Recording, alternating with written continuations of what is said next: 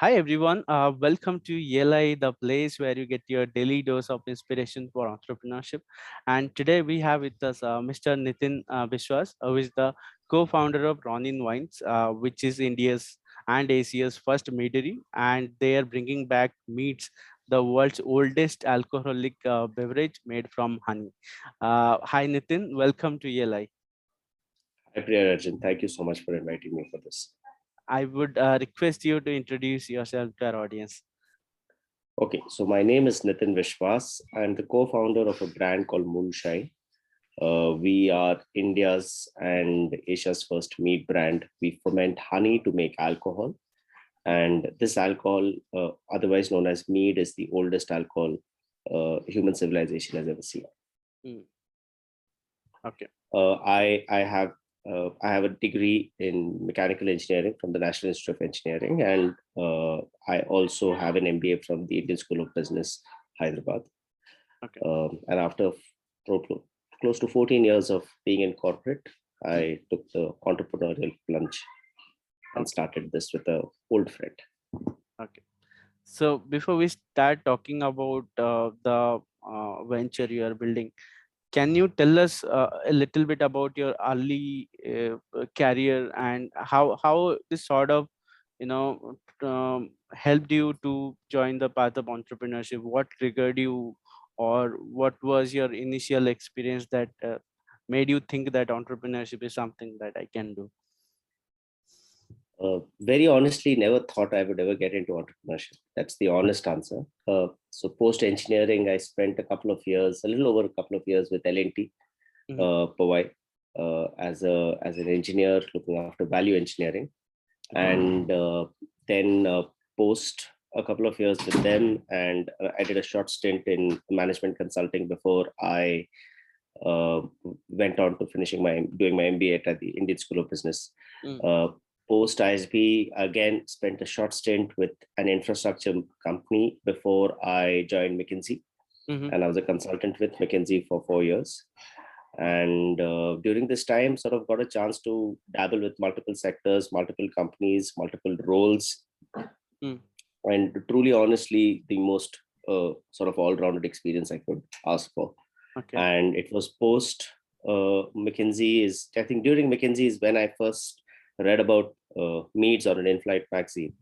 Mm. And once I sort of read it, I found it interesting, sent a bunch of pictures of the article to a very old friend, somebody I know for over 35 years now, Mm. saying, there is this new category of alcohol. History meets mystery. Why don't we try and make this just for fun? Again, there was never a chance plan to turn this into business. And it was during around this time that I also moved out of consulting and took on a role with a healthcare company, Abbott. Mm. And it was this newfound ground, a more I wasn't traveling as much, and that gave me a lot more time to sort of work on this idea with my co-founder. And it Mhm. reached that point where we started to see friends come back, talk to us about the product, and that little epiphany sort of a moment where we realized that this thing might just have a business plan surrounding it. And Okay. that was around the time when we started talking to excise, Mm. realized there was no law, so put in applications to get a new law created. Okay. Maharashtra being a very progressive state when it comes to wines and beers in particular, Mm. wines in particular actually, was more than welcome. It took us a while, but they were very, very progressive in the way they thought and created a new category for fermentation of honey, Okay. and classified it as a wine. And that's pretty much how the entire journey started. So for us, it was we started as a hobby, and it slowly transitioned into a business idea, and we've managed to sort of build it now for over the last, I think, build it for over 4 years now. We are Okay. in our fifth year. Okay. So business side is fine. One thing I'm curious to understand: how did you build the product? As in, how did you get the know-how to ferment and create a, let's say, the distillery or whatever the equipment is Meadery, required? meadery. Okay. So distillery would be where you distill. Meadery is where you ferment honey. uh, very different processes. For us, it was, to be honest, we started to, online is, the best sort of friend in such situations. So Hmm. we used a lot of platforms, a lot of forums that you find online to talk about the product and get inputs on how do you make it, how do you perfect it. We reached that stage where some of our basic trials had reached a point where it had some sort of traction with at least our friends and family. But we very soon realized that, from a quality standpoint, if you what you see outside being made by professional meat makers Hmm. was way above the sort of on the quality mark as compared to what we were making, and there was this gap that needed to be filled. Now, the early parts of our life when we were dabbling with meat was using books. We started to import books because these books weren't available in India. But it was over the course of, I think, a year and a half's experimentation, we realized there may be a need for one of us to sort of go and intern with a couple of meaderies, either in Europe or in Asia or in America. Hmm. And we wrote to a bunch of American meaderies, and we literally wrote a line: "Free Indian labor before for your Christmas Okay. requirements. Would you be willing to speak to us and help us?" So two meaderies wrote back, and Rohan was on a flight to US, stayed in the US, couch surfed his way, worked with a couple of meaderies there, did everything from cleaning to making a batch. And Hmm. I think over the course of the next 4 5 months, 4 5 weeks that he was there, a lot of little gaps that were there in our meat making process sort of started to come together. And all these experiences sort of led us to the final product. And obviously, a lot of product testing happened in India because meads, this fermented honey based beverage, in abroad is all high alcohol. Still, they package it like wine and they sell it like wine. Hmm. But we realized very quickly in India, because of our taste palettes and the weather that we live in, we needed to do a lot of things differently to cater to the audience here. So, reducing the alcohol percentage, going really strong on the flavor profile where fruits dominated Okay. the sort of flavoring that we used, and more importantly, the carbonation as a key component to the product, where decisions that were taken through a lot of taste trials that we've done. We've done, I think, over 200 taste trials during the course of sort of finalizing on what product would work in India. So this was a long process of building the product. Uh, Yes. Once the product was ready, what were the next steps? How did you create a market? Because the way I understand, people are not aware of such a drink, and if they are aware of, they probably don't have access to, there is no distribution channel, there is no awareness also in the market. Even the wine distributors, wine vendors wouldn't know about such a product. How did you crack the market, or are you In fact, cracking it right now? we're still trying to crack it. But more Okay. importantly, I think we realize the problem, right? Nobody has made meads in India in over 1,000 years. Mm. Although it is more local to our geography than, or any civilization has actually seen meads. It's OG alcohol. Wines and beers followed meads, and then distillation started after. Mm. So that was the problem statement. How do you sort of crack that? So I think as an alcobev company, we don't have much of a choice when it comes to doing above the line marketing. We can't do hoardings, we can't do online ads, we can't do offline ads, we can't do print ads. So the only sort of way to get the product accepted is to what a lot of alcobev companies called LOL, right? Liquid on lips, wet sampling is the only way forward. And so what we used to do was we would actively participate in little festivals that used to happen, events that would happen, which were centered around beer or wine, and very very elaborately keep the sampling process active in restaurants. So very very alcohol is a lot simpler. It's got its constraints, but therefore, because there are so many constraints, there are just 2 3 things you got to do. The only thing is you got to do it well. Mm. And the one main thing of those 2 3 things is sampling. The Okay. more you sample the product, the better the response. Mm. You have to obviously juxtapose good sampling with a great liquid and great availability. Uh, So the great liquid got ticked off, I think, quite early, but the problem came with availability because a lot of retailers were very scared to keep something that they've never heard of. Mm. We were lucky to find a bunch of really decent distributors who were more than happy to sort of help us with our journey. Okay. But I think the trick was about convincing the retailers to keep our product, and uh, that led to some delays in availability in a lot of small pockets around the city. But I Mhm. think what worked in our case was massive. We decided not to spread ourselves too thin. Mm. So we said, you know what, let's pick up 3 micro markets and let's Okay. do everything in those 3 micro markets. So we do it in a place like, let's say, when you pick Bombay, we pick Bandra, we pick Lokhandwala, Andheri West, and we pick Powai. We Mm. said we won't go out of this little triangle, Okay. and everything was done in this triangle so that our limited resources were better utilized. But Mm. what this did was this amplified the noise around the brand. Every tasting event happened here, Mm. and retailers who were otherwise averse to it started to have customers come to them before and ask for the product. And when that happens, you start building that little trust. Because I Mm. think the most important thing in is when you're building a consumer brand is building trust with your channel, Mm. that this product won't get stuck, you won't lose Okay. money. Okay. And by just focusing our attention on a small micro market, we Mm. amplified noise enough for retailers outside this little micro market also to start asking us for the product. And Mm. when they ask for it versus you push them to keep it,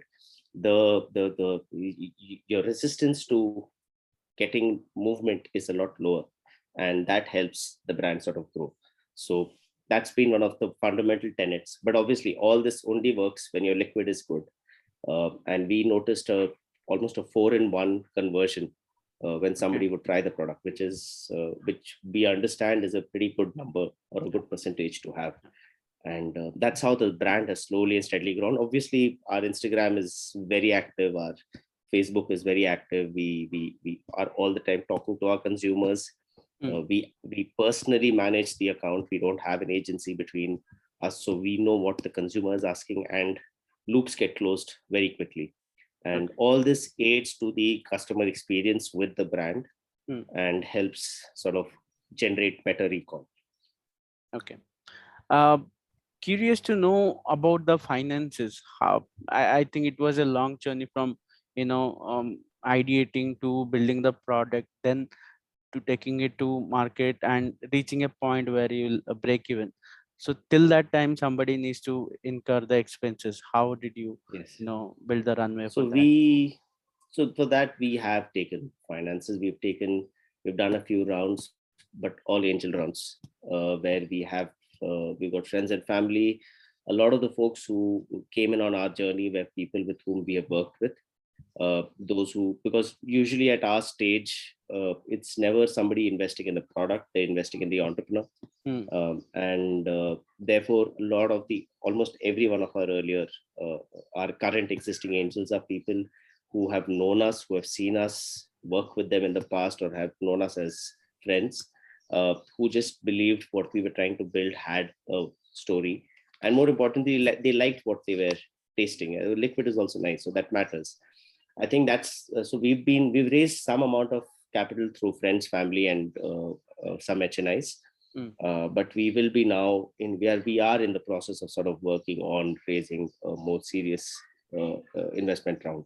But when you are the first license in the country, you don't have the benefit of contract manufacturing to test the product. So what we did was we were very slow in the way we invested the money.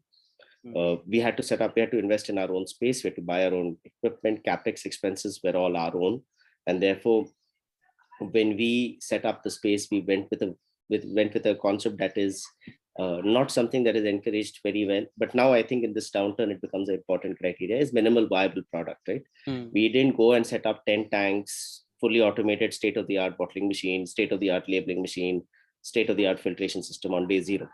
We literally added 2 tanks. We designed our own bottling machine for 1,20,000. We hand insulated our tanks and saved about 60 grams on it. So we've gone completely old school jugaad. Hmm. The whole idea was, how do you get the product out and where is it that you come to a point where investing the next amount of capital won't mean capital getting locked up, but actually capital being used to generate revenue? Because Okay. last thing we wanted was 5 tanks, of which only 2 tanks are being used. The plant efficiency was critical, capacity utilization was critical, and so we've gone step by step from 2 tanks to 3 tanks to 4 tanks to 5 tanks to now 9 tanks, Mm, from 1,000 liter tanks to 2,000 to 3,000 and finally 20,000. All this has been a journey, and in the middle we had 2 COVIDs. mm, So we're not an industry that is given the opportunity to sell stuff online. We are a very, very old school brick and mortar industry, and so we don't have the advantage of just going onto Amazon and selling alcohol. mm, So therefore we were conscious that any decision taken in terms of investments needs to be thought out. Any scheme put in the market needs to be thought well, and path to profitability literally has driven all our decisions in terms of pricing and marketing. And that has led to a very low burn rate.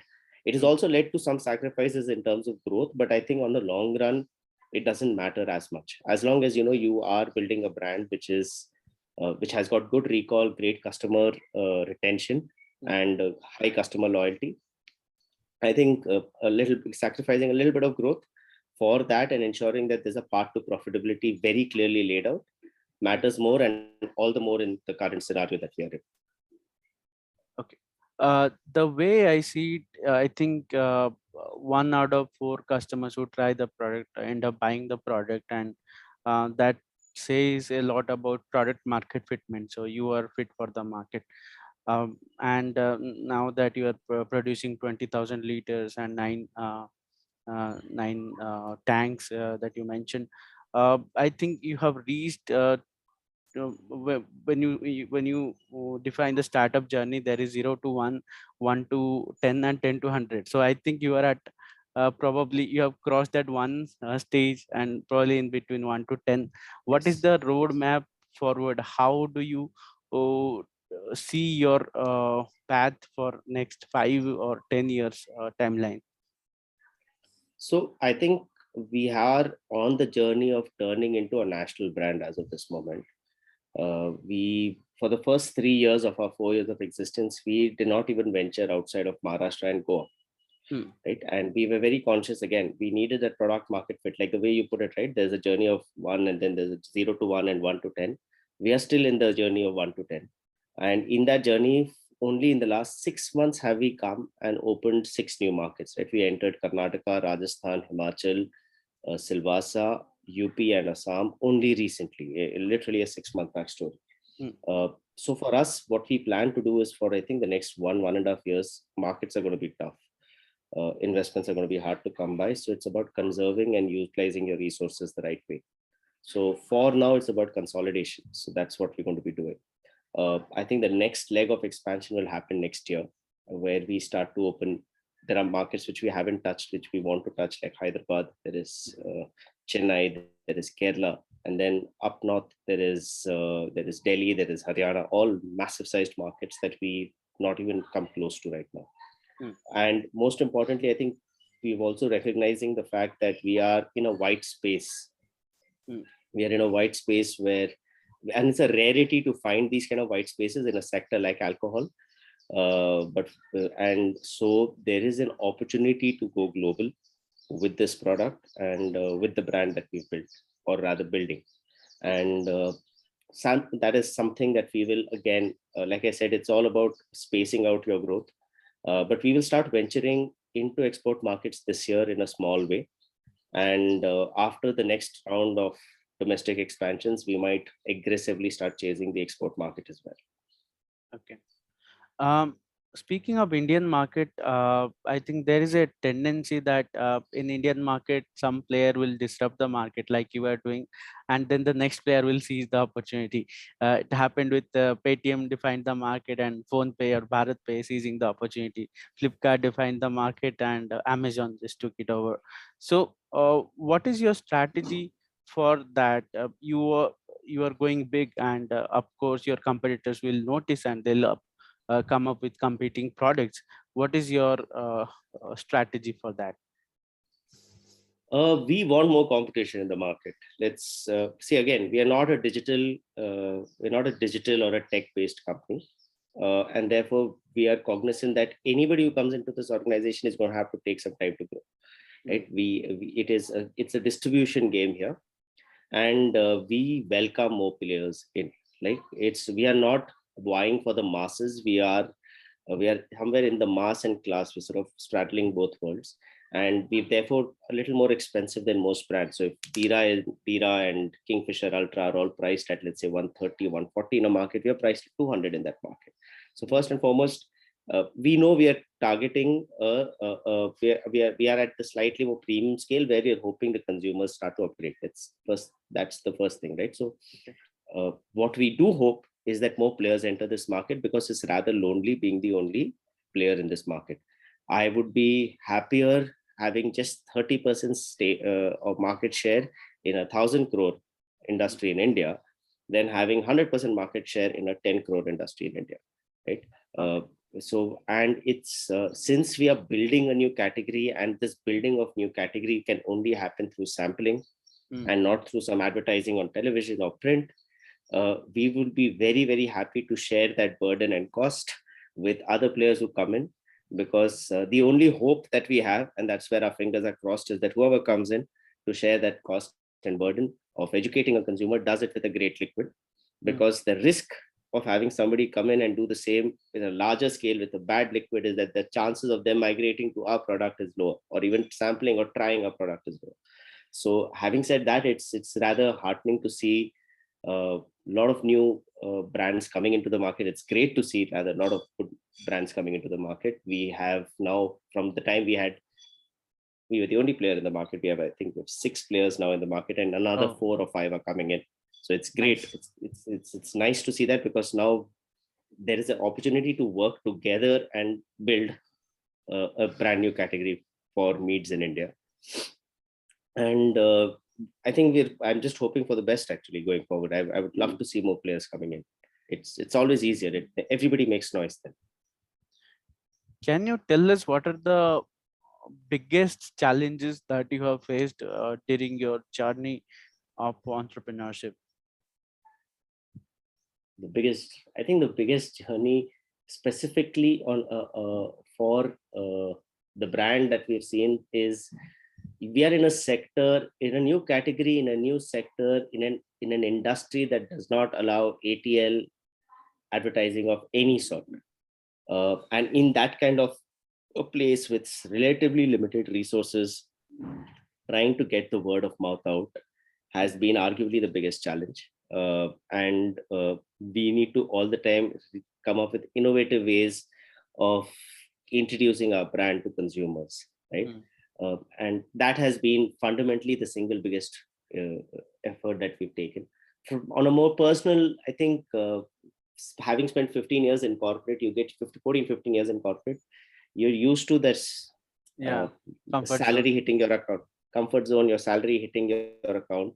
You're also older, so you have a lot more responsibilities. You have kids. I've got 2 kids.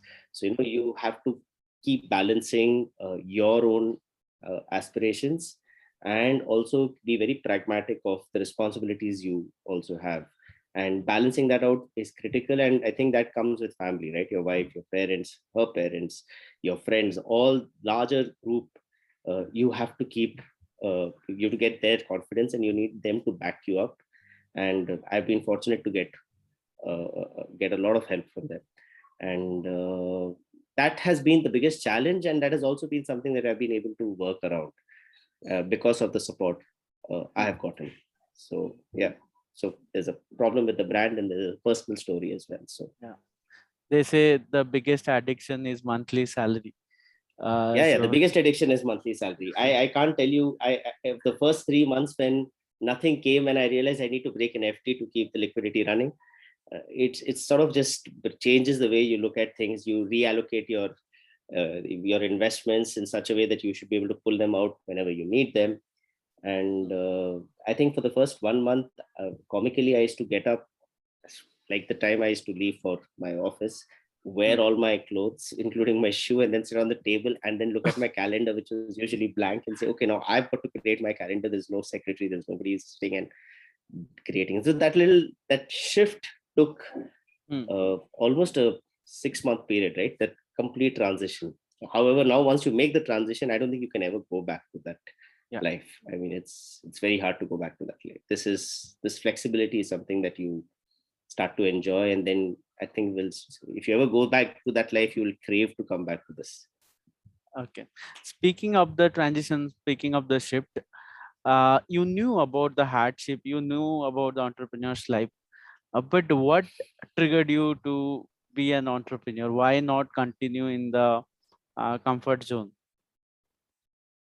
I think this is something my wife told me, right? If you're anyway giving 18 hours of effort to an organization, why not give it to yourself? I think that, and of course, a little support and push from her helped. But I think it was a combination of that and the fact that you knew you were getting into business with a friend you know for 35 years. So there was a decent comfort and the excitement of trying to build something new from scratch. And if we do turn successful, it is going to leave a mark for years to come. And that excitement, it's essentially what is that one thing that doesn't let you sleep in the night. And when that becomes your own little dream that you're trying to build for yourself, I think that's the point when you make the switch. Okay. You mentioned that in the first few days of entrepreneurship, your calendar used to look empty. I'm curious to know, how does your calendar look like now? What is your daily schedule and all? Oh, wow. It starts at 8:50 with calendar blocked all the way down to 10:30. And then I have like a 2 hour where I keep it for myself. Okay. And then second half again, it starts getting filled with meetings. Thankfully, now we have teams that are, I mean, it's for the first 12 to 18 months, we were just three of us in a company. Mm-hmm. We started to hire people only after that. So till the first 3 years, my calendar remained empty because I could call Rohan whenever I want. Invariably, I was sitting in front of him and trying to get stuff done. But nowadays the calendar is again full. I mean, I barely get like probably 3-4 hours to myself to get stuff done. Otherwise, you're jumping onto meetings one after the other, because with new markets, there are new groups who need clarity on an ongoing basis every week. And so you are now again, it's gone back to the corporate days. Only difference is now I fill my calendar up.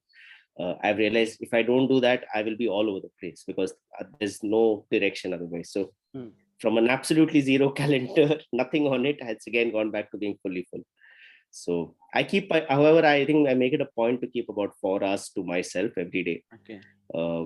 And 2 hours in the first half and about 2 hours in the second half, which usually is either spent thinking, writing some ideas that you have, or jumping onto your own personal calls that you want to do with other founders, other people that you want to be networked with, because there's a lot of peer learning that happens within the founder community, and it's almost a crime if you don't leverage that learning. So something that I keep on myself, even on a walk, I schedule some calls for my walk, so that you're constantly talking to people, discussing your ideas, because the founder's journey can be quite lonely if you don't do that. And it's important to understand that you're going through the same thing that the other person is, and it helps both when you speak. So that's something I consciously keep time every day for that. How would you define the term entrepreneur? What is the meaning of entrepreneurship for you? Who is an entrepreneur? Wow, that's so. Entrepreneur is anyone who is who has this. I might switch to Hindi for this one word, right? Sure. The kida to do something new. You don't need to have started something of your own, but if you have that little kida to do something of your own, to do something new, you may be working in an organization for that matter, and you have that tick, right? You've got a strong feeling, strong intuition that something will work, and if that tick keeps you awake through the night, enough for you to muster the courage to go up to whoever is responsible for your work or on a daily basis, or for that matter, your family, and say, I want to do this because I truly believe it's going to add value to people. I think that person who has that tick is an entrepreneur. I mean, you should be willing to give up a lot to make that one thing successful. For me, that would be an entrepreneur. Okay. My final question, tell us about the lessons that you have learned. So what happens in entrepreneurship, you learn a lot of lessons the hard way. So can you tell us about those lessons which we can take away and apply to our ventures, and more importantly, we don't go through the same hardship that you went through to learn those lessons? I think one and only one very, very important lesson: build a good, strong team, and build a team that you can completely depend on. Build a team that knows more than you. Don't try, you as an entrepreneur, since you started it, you believe you know the problem better than anybody else. But what you need to also understand is that people who join you are also giving up their rather more comfortable lives to come and get into the grind and get into the mud with you and empower them. I mean, there's a line that we tell every new employee who joins us: as long as your ethical backbone is exactly where we want it, and the organization demands it, you guys can do anything. And even if it breaks, don't worry, we'll be able to fix it, right? As long as you're on the ethically, you're on the right path. And that is critical, because at some point in time you have to start giving up certain responsibilities, giving it to your teams, empowering them. Because like I said, right, it's not just because you're a founder, you're an entrepreneur. Everybody who joins you, especially in the first 2-3 years uh, of your sort of journey, startup journey, is an entrepreneur in by themselves, because they have come in sacrificing a much more comfortable life for, because they believe in something, that a vision that you sort of told them or sold to them. Right. So it's very important that you empower that team and trust that team fully. And we've been fortunate to have people who have literally joined us because they felt we were doing something wrong, and they were sure they can do a job better than us, right? And that a sort of mix of confidence that they come in with, and the trust that you got to have in them, and that helps you build this really solid team and ensure that there's a concept of obligation to dissent in your team. I mean, there should be this is something I picked up from my consulting days, that you could be the junior most in the company and you could be speaking to the senior most in the company, and you have the right to stand up and say, that is not okay, I don't like it for these reasons. And at the end of the day, it's group consensus that always wins most of the time. Yeah. And in those situations, and if after the group consensus something fails, never go back and say, I told you so, I told you this won't work, I told you so. There's no place in our organization for that. And I believe that is something that, again, I bring from my consulting days, because once it's a group consensus, it's everybody's idea. Now everybody has to work doubly hard to ensure that works. And if it doesn't, don't go back to I told you so. Just take a step back, do a post-mortem, understand what went wrong, and as a group decide you will not make that mistake again. I think these two things are very, very critical, especially for the first 2-3 years of an organization. Because you will make mistakes, you will pivot, you will change the course of what you were doing, you will slow down, you might accelerate. There are tons of good and bad things that happen, and the last thing you want to do is start blaming people for it. I think it's about how quickly can you dust dust yourself off and stand up and start running. And for that, you need a strong team around you who believes in the same ideals that you do, and you give them the freedom to make changes, make help you make pivots, right? So it's empower that team, create a solid team. I mean, once you have a solid team, everything else starts to fall in place. Yeah, I think that is one of the key takeaways from the session. Do not say I told you so. Don't say I told you so. On this note, I would close the session. Thanks for your time, and it was an absolute pleasure to host you on this platform. Thanks, Priyarajan. Thank you.